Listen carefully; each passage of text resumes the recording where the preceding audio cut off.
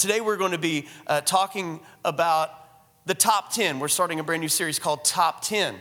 And as we get into this, speaking of mothers, how many of you mothers have a to-do list? Any of you, let me just see how many to-do list people we are in general. How many of you guys are to-do list people? I mean, loud and proud. I mean, just hold it up if you are a to-do list. How many of you guys, maybe you're like me, and if you do something that wasn't on your to-do list, you then put it on your to-do list so you can check it off? How many of you guys just own that one? Anybody ever done that? Why? Because if I did it and it didn't make the list, it should have counted, right? And I'm going to make sure it counts. And so I just wanted to know who my people were there because I'm kind of that way and it's weird and I know that. But we're going to be talking about ancient Israel. You know, God's people were given a to-do list, and on their to-do list, they had some 613 items on their to-do list that we know of as the Old Testament law. 613. So you think your to-do list is long, and maybe you have a long to-do list, but they had 613. And as a part of the 613, there were the top 10. Remember, they had been taken out of Egypt. God led them out. Red Sea parts. Moses goes out. They go to the foot of Mount Sinai. Moses goes up on the mountain, gets the top 10, brings them back down. Have you guys remember that? Maybe you saw the movie a long time ago. That's kind of where we are at right now. And they had the top 10, but they also had all these others. And many people misunderstand the purpose of all of these laws. And so they will go back into the Old Testament and they'll pull something out and they'll say, well, what's this all about? And we have to understand that a lot of these laws were for various reasons. Some of them were civic laws, like what do you do if this happens? Some of them were moral laws and just how to conduct yourself. Some of them were laws just for the sole purpose of setting apart the people of Israel from every other nation so they would just look different and set apart as God's people. And so as a part of all this, they had all of these things, and it became very hard for them to keep all of these laws. And that was some of the purpose of it, was to reveal that you can't just follow a checklist of things, but how many of you guys know that we need Jesus, right? And that was part of the law's mission, was to tell us and to point to Jesus and his coming and his righteous gift to us of his right standing with God on our behalf. But it was hard for them to follow all these 613 laws. And there was this guy in 2005 named A.J. Jacobs. I've shared this before, but he decided that he was going to set out to try to fulfill and live by all 613 in the first 5 books of the Torah, to live by all of them for 1 year. And he lived in New York, and he thought, this is going to be difficult, but I'm going to try, and I'm going to do it my best, and wear certain things, not shave your beard, do all these things. And so he has a picture of a before and after, and we can see the before, and we can see the after. The 1 year later, he kind of looks like a crazy man with the crazy eye look, and so he did this for a year. Now, I can't complain too much because this next picture, go ahead and put that up. I kind of have some of those before and afters. Don't look too closely in there. So take the picture down, or we're going to get distracted. Okay.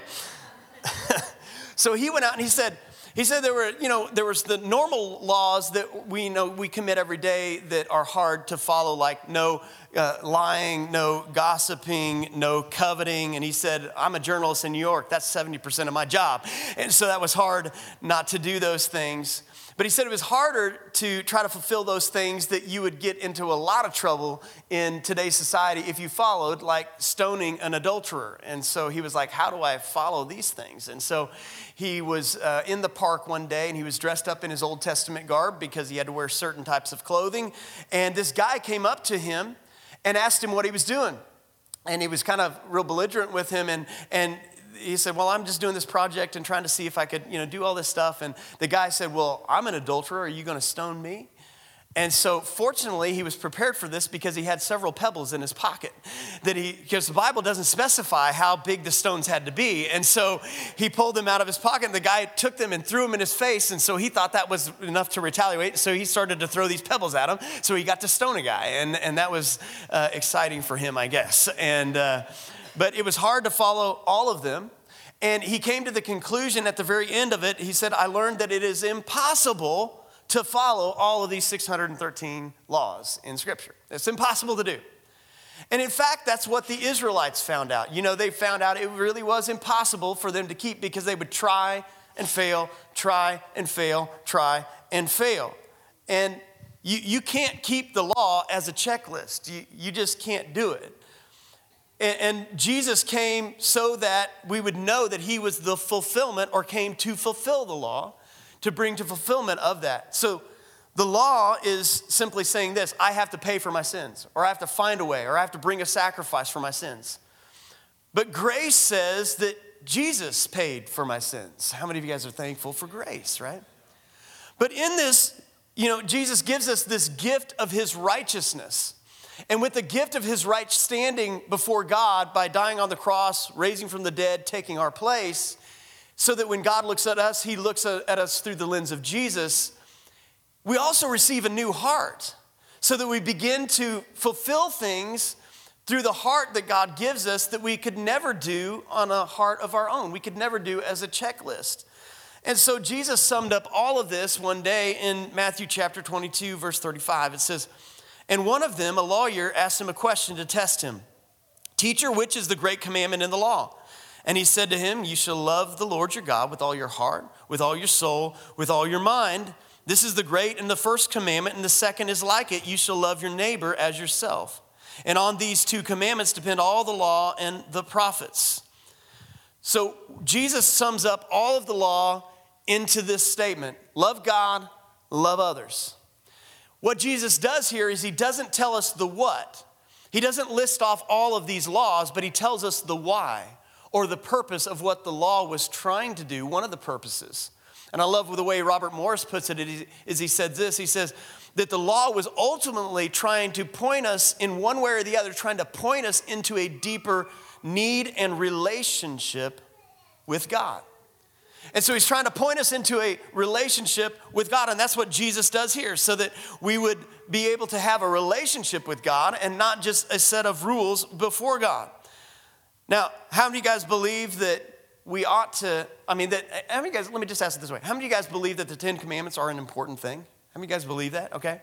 How many of you guys have got upset at times, and you don't have to raise your hand at this, but it'd be fun if you did. How many of you guys have got upset at times, like when you heard something about like the 10 Commandments being removed from a courthouse, of a local courthouse or something? Okay. How many of you guys, some of you guys have done that? Okay. We got upset about that. So we believe they're important, and they really are. There's one way to look at it as a checklist, but there's another way, as we will see as we get into the series, and the way we're going to look at this is there are things about these 10 Commandments that are invitations for us to be in a deeper relationship with God. But all of us pretty much believe they're important. Some of us get upset when they're removed. Okay, so I'm going to need a volunteer. Who wants to be the one that comes up here right now and lists off all 10 Commandments? Do I have any volunteers? In order. Anybody. Now, isn't that amazing? Here we are in church, right? All of us here believe that they are important. Some of us get really upset when they're gone, and yet there's not one there wasn't a volunteer last night. I don't know if there was in auditorium too, but not one person would get up and say what they are. And so maybe it's something we could look at together, I'll be with you. I couldn't get them in order. I had them, but I couldn't get them in order, so I'll at least go there. But so for those of you guys who are making your list right now, some of us are making our list. Okay, what are the 10 Commandments? I'm going to give them to you and show them to you, and let's see how well you did. Just go ahead. We're going to take a little test. I'm going to show them to you. Just see how well you did. Take a look.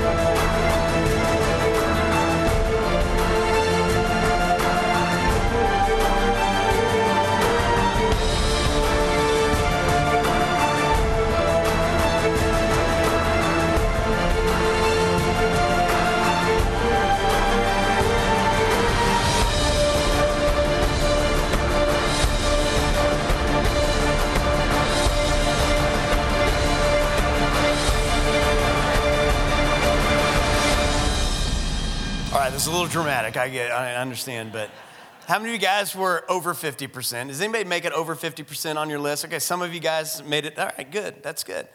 All right, so what we're going to do is we're going to look at the first one today, and it's found in Exodus chapter 20. There's also a list in Deuteronomy chapter 5, I believe, but Exodus chapter 20, it says this. It says, I am the Lord your God who brought you out of the land of Egypt, out of the house of slavery.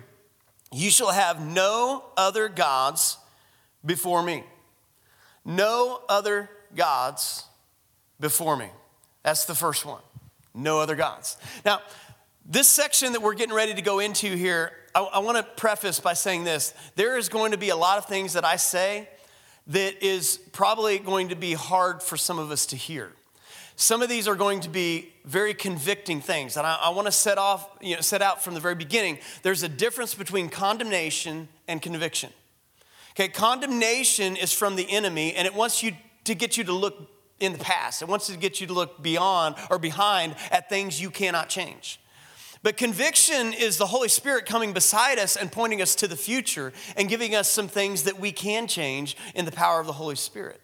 And so my prayer is that every single one of us feels some conviction of the Holy Spirit during this time, because conviction is good. Conviction moves us forward. And so the question, I'm going to give you 3 questions today. And the first one is this: what are false gods? And I could list off a whole bunch of things from different cultures and bring up a whole bunch of slideshows and pictures of all these deities that are worshiped. But I don't know if that would be helpful for us, because what we really want to know is what are our false gods. Because it's easy for us here to have false gods but not call them false gods.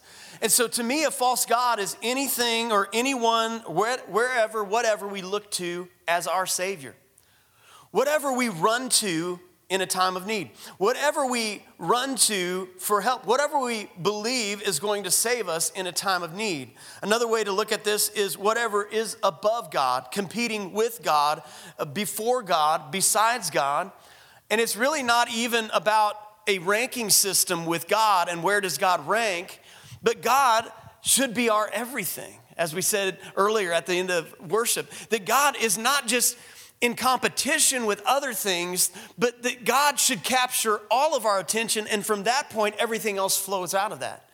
And so a false god is anytime we have God plus, or more likely for us in our society, it's plus God, because most of us tend to have our life plus God. That's a false god. Whenever you elevate, you can elevate your family, you can elevate a marriage, you can elevate a ministry, you can elevate your kids, you can elevate anything that is in competition with attention that belongs to God and worship that belongs to God. That's a false god. And so right out of the gate, we need to acknowledge that even today, even in our society, maybe even us as believers, that we can still stray away and we can still have this competition for false gods in our heart in different seasons of our life. And it doesn't mean we've walked away from the faith or anything like that. It just means that we need to have a heart correction, that there's an invitation for us to be drawn closer back to the heart of God.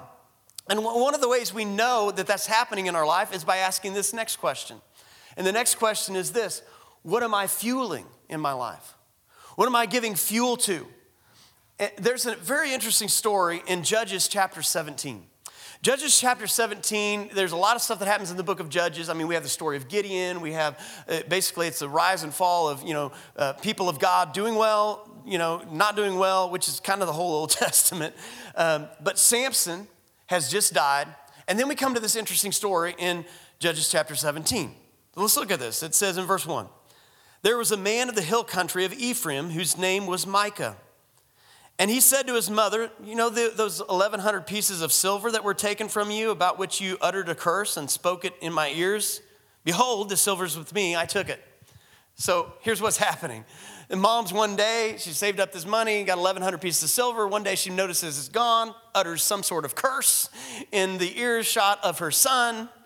Turns out the son took the money. The son took the silver. Son gets, feels bad about it. He comes back to mom. He's like, Mom, I took the money. Here's the money back. That's what's going on. And so his mother said, Blessed be my son by the Lord. And he restored the 1,100 pieces of silver to his mother. And his mother said, I dedicate the silver to the Lord, to the Lord from the hand of my son to make a carved image and a metal image. Now we're going to talk about graven images next week. But she begins to make this idol. And it says, now therefore I will restore it to you. This is a bad example of a mother, just on Mother's Day, just letting you know, okay? It just kind of happened to go here, okay? This is what not to do. And it says, so when he restored the money to his mother took 200 pieces of silver and gave it to the silversmiths, who then made it into a carved image and a metal image, and it was in the house of Micah. And the man Micah had a shrine. So he's a full-grown man. He creates this shrine out of this image that his mom made for him out of the money he stole from her. And he made this sounds like some episode on daytime television or something, I don't know. And he made an ephod, so now he makes this religious clothing to begin to form his own religion out of this thing. And he makes this ephod and household gods and ordains one of his sons who becomes his priest. And in those days, there was no king in Israel, and everyone did what was right in his own eyes. Several things wrong with this story. Number one, the mom, when she discovers her son's sin, she overlooks his sin. They should have had a moment there of repentance, not just giving back the money, but what's going on in our heart. You know, they should have, but she overlooks it, in fact, blesses it in a sense. Then she takes the very thing that her son was lusting after, which was the 1,100 pieces of silver, and makes the thing that he really wanted and lusted after and turns it into a false god for him to worship. Turns it and creates this and sends him down, rewards his wrong path. Then her son creates his own version of worship, his own idol, his own religion in a sense, separate from everything else. So I can sum it up this way. Micah's mom financed and facilitated his idol. Micah's mom financed and facilitated. This is what she fueled in him. She financed and facilitated Micah's idol.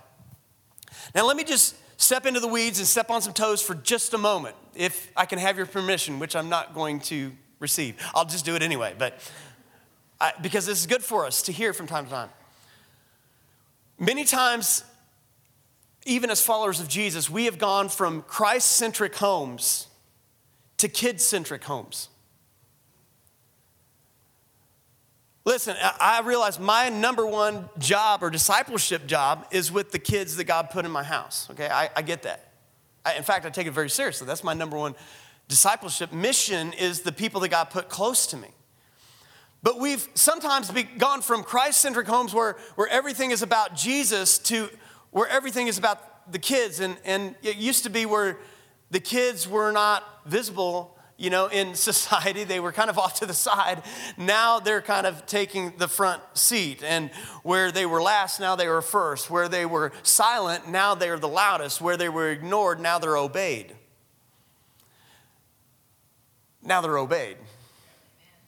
And so, again, I'm not trying to bring condemnation. Please hear me. But what I do want to do is to bring to us a little bit of conviction.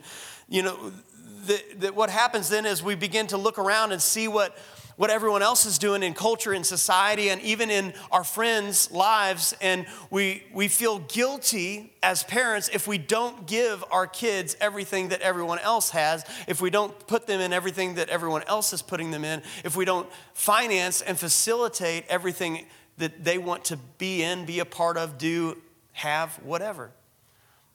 My daughter, my youngest daughter, came to me the other day and she was like, well, why can't I have this, Dad? And why can't I said, well, because we don't feel like that's what you should have right now. Well, but all of my friends, have you ever heard that one? But all of my friends. I said, well, I'm not responsible for all of your friends. God put me in charge of this family. And I got with Jesus, and that's what I heard. And so what happens is we end up financing and facilitating our kids' idols.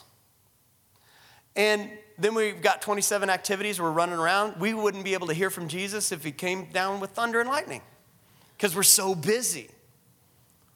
Corrie ten Boom said it this way, this famous statement. She says, if the enemy can't make you bad, he'll make you busy. You guys know that's been more true than when we want to admit sometimes, right? And so false idols are exposed by the things that you are financing and facilitating, by the things you're fueling in your kids' lives, in your family, in your marriage, in your heart. They're exposed by what you are fueling in your life. And so what are you financing and facilitating in your life, in your family? What are the false gods? Some of them can be just comfort. We may just fuel comfort. Some of us, it may be culture, like we're just constantly fueling the world's culture in our life and by what we're consuming, by what we're participating in, by what we're doing. So later, watch what happens here. Okay, later on in the story of Micah, he hires on his own priest, and then one day this Levite comes by. Now, Levites in Scripture were one of the tribes of Israel, and their job was to be a priest and all this type of stuff. And so this Levite comes by Micah's house, and in Judges chapter 17, and Micah said to him, said, "Stay with me and be a father, be to me a father and a priest, and I will give you 10 pieces of silver a year, and a suit of clothes, and your living." And the Levite went in. And the Levite was content to dwell with the man, and the young man became to him like one of his sons. And Micah ordained the Levite, and the young man became his priest. And he was in the house of Micah, and then Micah said, this is the big deal right here. Micah says, "Now I know that the Lord will prosper me because I have a Levite as a priest." How many times have we tried to use the things of God to justify our own false idols? Well, surely this is a good thing. Well, surely we'll pull out a scripture or see something that we respect, somebody doing something else, and we put the name of God, we bless it, we find a way to ignore what God is saying. And I mean, quite honestly, that's what happens sometimes. What I'm saying is this. So Micah's mom comes and facilitates and finances his idol.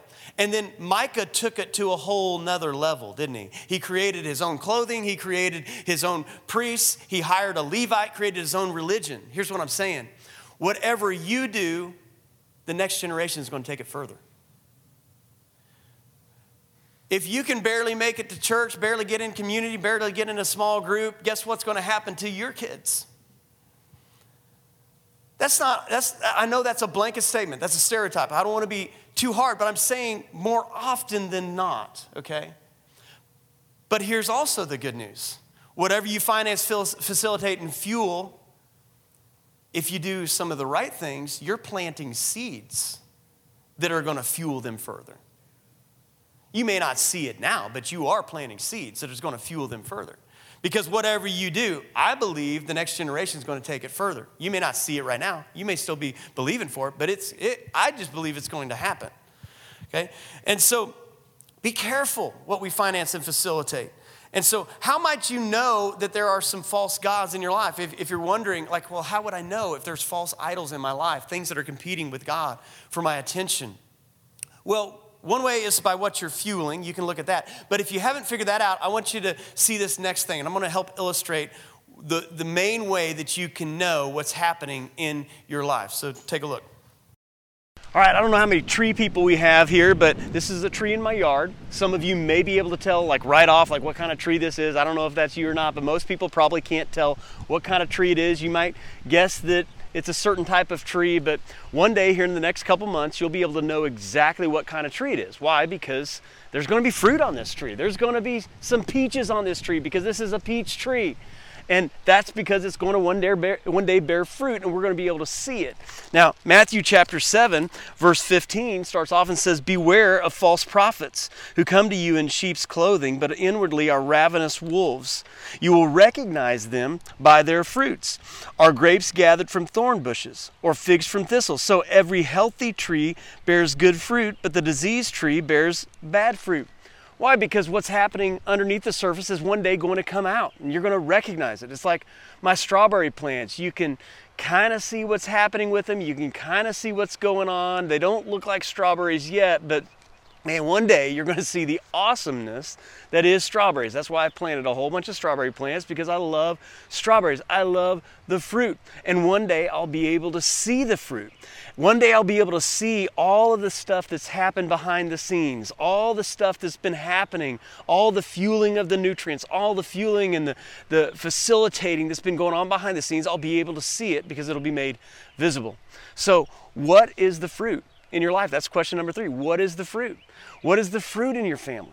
What is the fruit in your walk with God? What is the fruit of your attitudes? What is the fruit of your relationships? See, fruit, it doesn't save us, but fruit sure is a revealer of where things are at. And if we aren't happy with the fruit, or if our fruit doesn't look like we've been honoring God and putting Him above all else, then maybe it's time to go back to the root and see what is it that we've been fueling, financing, and facilitating in our lives. What is the fruit? All right, so what is the fruit? Now, I'm not just talking about the fruit that we present, because you guys know we do kind of present a front to everybody, right? I mean, we do, even if as hard as we try not to, there are times when we just put that. I'm talking about the fruit that you know about. I like when it really gets down deep, like when it's just you and God. And even then, we have to sometimes get real honest before God and allow ourselves to get into a place where our pride drops, our defenses drop, and all of that, and we can actually honestly sit with God and hear what God is going to say. Because there is a culture in your life right now. There's a culture in your family right now. There's a culture in your marriage right now. And that culture has been produced by fruit. Now, Dr. Henry Cloud describes how culture is created. And by the way, culture is kind of hard to define, but you know, you have a culture in all these, you have a culture in the business you work at, and you may not be able to really define all of what that is, but you know when you walk into a bad culture. Have you ever been into a bad culture before and you just kind of know, this is a bad culture? Sometimes you can sense when you walk into a good culture. Well, Dr. Henry Cloud says it this way. He says, culture happens by what you create and what you allow. By what you actively create and what you allow into, that's what determines how your culture is. So in a business, for example, the type of things you create in there, the type of attitudes, heart issues, even in a business is the result, that's what culture comes from, and what you tolerate. Because have you ever been in a workplace where somebody just tolerates bad behavior or tolerates a bad employee, and it creates a culture that's dragged down because the leader it just continues to tolerate. And so it's culture is a combination of what we create and allow. Now, some of us are really good about creating. Like, just use our family. Some of us are really good at creating an awesome atmosphere in our family, creating even spiritual activity in our family, creating a bunch of momentum of all these things in our family. But we're really bad at what we allow in the gate. So we're great at creating, but we're horrible at the gate. And so then we create all this stuff, but then we just tolerate all these. So these attitudes begin to creep in. These heart issues begin to creep in because we're great at creating, but we're not great at the gate. And so we create a culture that we're not even aware we're creating. Now, others of us are horrible at creating. Like, we're not very good at creating an atmosphere in our life or an atmosphere in our family, but we're great at the gate. And so we're great at what we do not do and what we do and what we don't watch and what we do watch and what we don't read and what we do. And what happens is we create a legalistic culture and we aren't creating any situations for grace and forgiveness and love and the things of God to flourish. Really, we want both of those things to happen. We want to be great at the gate, and then we want to be great at the create. We want to be great at both of those things. And because there is a culture that's going to happen in your life. There's going to be fruit that happens in your life. So if you look at your life, you can probably see the fruit of whether you've let other things creep in and take that attention that really belongs to God more often than not. I heard this said a long time ago, but somebody once said that if you were to take all the money in the world, take it from every single person, put it in one big pile, and then evenly distribute all the money in the world between every single person equally, within 5 years, all of the money would be right back where it started at the beginning. Why? Because those who know how to invest will invest. Those who take risks will take risks. Those who are entrepreneurs will take a chance. Those who save will save. Those who will spend will spend. Those who have a poverty mentality are going to have a poverty mentality, and eventually all the money will get right back into the hands of those who originally had it. I believe that's true. Because we all have a culture about us. We may not like that we have that culture about us, but until we honestly deal with that culture in us, or the fruit that's happening in us, or maybe even the false gods that we are fueling and financing in us, the attitudes, the heart issues, we will never change. We will never grow. And God is calling us into this deeper relationship with Him. Have you ever played this game with your kids, like highs, lows? Like, what are your highs of the day and the lows of the day? So has anybody done that? Like, where you go and sit down at the table and like, what was the best moment of the day and the worst moment, just kind of get conversation going? Well, sometimes when you have culture and you create culture, there's actually these highs and lows that come with it. So let me give you an example. If you have a high value for love in your family or love in your relationships, you are going to have low friction. Because if you have a high value for love, that means, the Bible says that love covers a multitude of sins. It doesn't mean it doesn't deal with sins, but if you have high value love, you're also going to get high unity between one another. You're going to get high love for one another because you have this high value of love, and certain things begin to follow. If you have a high value of love in your relationships, here's what else will happen. You will have a low offense rate. High value of love, low offense. Because if I love you, I choose to love you even if I disagree. That means I'm not going to hang on to offenses. Is anybody following me? High value love, low offense. That's what happens in culture. If you have high stress in your life, guess what your low is probably going to be? I've seen this happen over and over again, happen in my own life. High stress, low discernment. Have you ever noticed this in your life? High stress, high stress, low discernment. You go and you make poor decisions. You have poor thought processes. Highs, lows. High stress, low discernment. You have low grace in your life. Guess what's going to happen? You're probably going to have a high value for I am what I do. Low grace, high value of checklists in your life. And you're going to evaluate all those things. And so the scripture talks about this in Galatians chapter 5, verse 16. You guys have probably heard this scripture before. But it says, but I say, walk by the Spirit, and you will not gratify the desires of the flesh. You have high spirit in your life, you're going to have low flesh in your life. Do you see that there? Do you see that there? I just want to make sure you're paying attention. Okay. High spirit, low flesh. For the desires of the flesh are against the Spirit, and the desires of the Spirit are against the flesh. You're going to have high and low of one or the other. For they are opposed to each other to keep you from doing the things you want to do. But if you are led by the Spirit, you have high spirit, you're not under the law. Now the works of the flesh are evident. So if you have high flesh, here's what you're also going to have high in your life. If you notice any of these in your life, it's probably because there's high flesh happening in your life. And it says, now the works of the flesh are evident: sexual immorality, impurity, sensuality, idolatry, sorcery, enmity, strife, jealousy, fits of anger. We can go on and on and on. Because you have high flesh, these things accompany that. Okay? You're probably walking in the Spirit at a lower level than what you should be. It goes on in verse 22. But the fruit of the Spirit is what? You have high spirit in your life. What are you going to have? You're going to have love, joy, peace, patience, goodness, faithfulness, gentleness, self-control. You're going to have all of these things. Against such there is no law. So high spirit, love, joy, peace. So again, here's the question. What's the fruit in my life? Do you have the fruit of the Spirit in your life? If you do, chances are you have been fueling, financing, I guess, if you will, currency, the currency of your attention, the currency of your heart.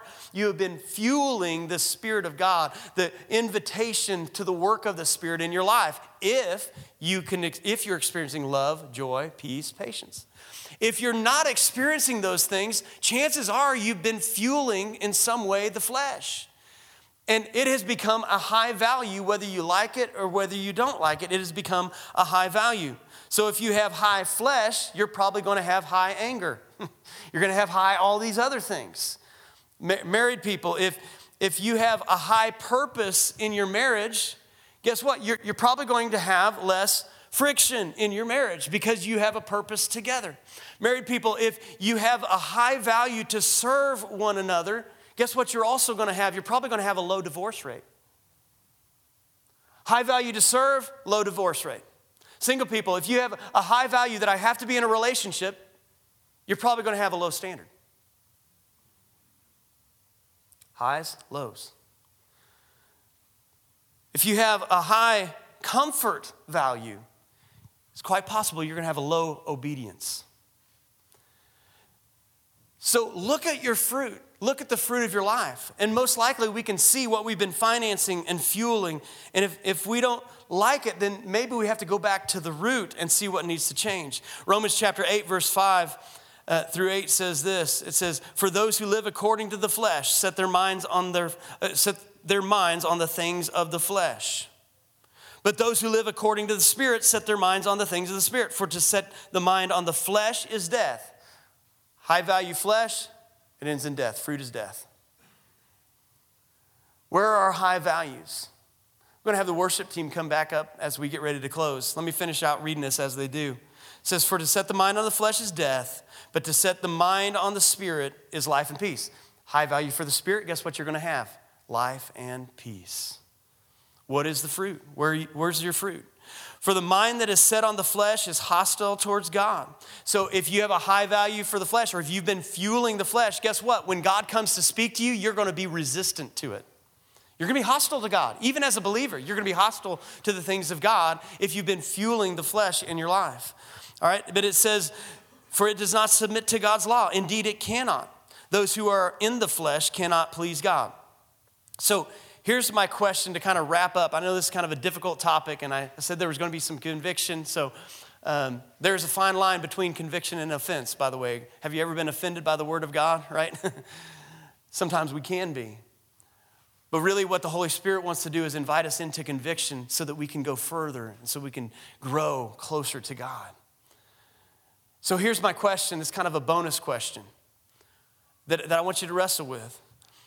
Are my high values His values? And again, this is where we're going to have to really get with God. We're going to have to get honestly with God. Are my high values His values? You might just, even though right where you're at, just bow your head and close your eyes if you would, and just give the Holy Spirit just a moment.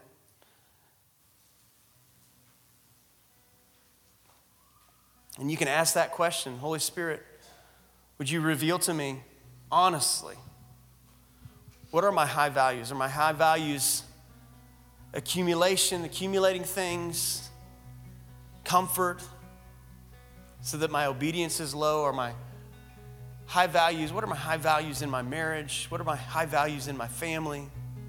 What am I financing, facilitating, and fueling? Do I have a life that's become God plus or plus God? And if we don't like the culture of our house or marriage or relationships or attitude, then maybe it's time to go back and look at those things. What am I creating? What am I allowing? What am I going to as my Savior?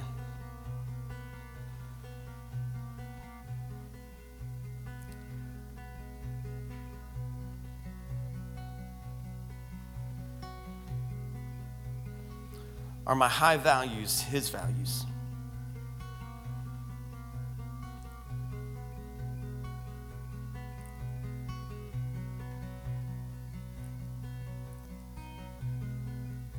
All right, now I'm going to ask everyone if you guys would just stand up with me. I'm going to read you one more verse. Because here's what I do know. No matter where you're at, God brings us truth not to leave us in some sort of discouragement, but to lift up our head, to lift up our eyes. And no matter where you're at, no matter what conviction you might feel right now or whatever you might be wrestling with, Romans chapter 8, 31 through 32 says, "What then should we say to these things? If God is for us, who can be against us?" That God is not mad at you. You need to understand that. God is not mad at you, no matter what the fruit looks like right now even. No matter what's happening, God's not mad at you. He's for you. He's not against you. He's lifting up your head right now. And sometimes we have to look at things honestly and truthfully because there are some things in our life that we have to deal with. There are some things, as I said, that this might be a year of loss where things have to leave our life. And we have to get honest before God about what those things are. So we have to have some moments that are serious before God. But even in all of those moments, God is not mad at you. He loves you. He's for you. He's lifting up your head. He's cheering you on. And in fact, he who did not spare his own son, but gave him up for us all, how will he not now? He gives us graciously all things. He wants to give us an opportunity to go closer even than what we are when we walked into this room today.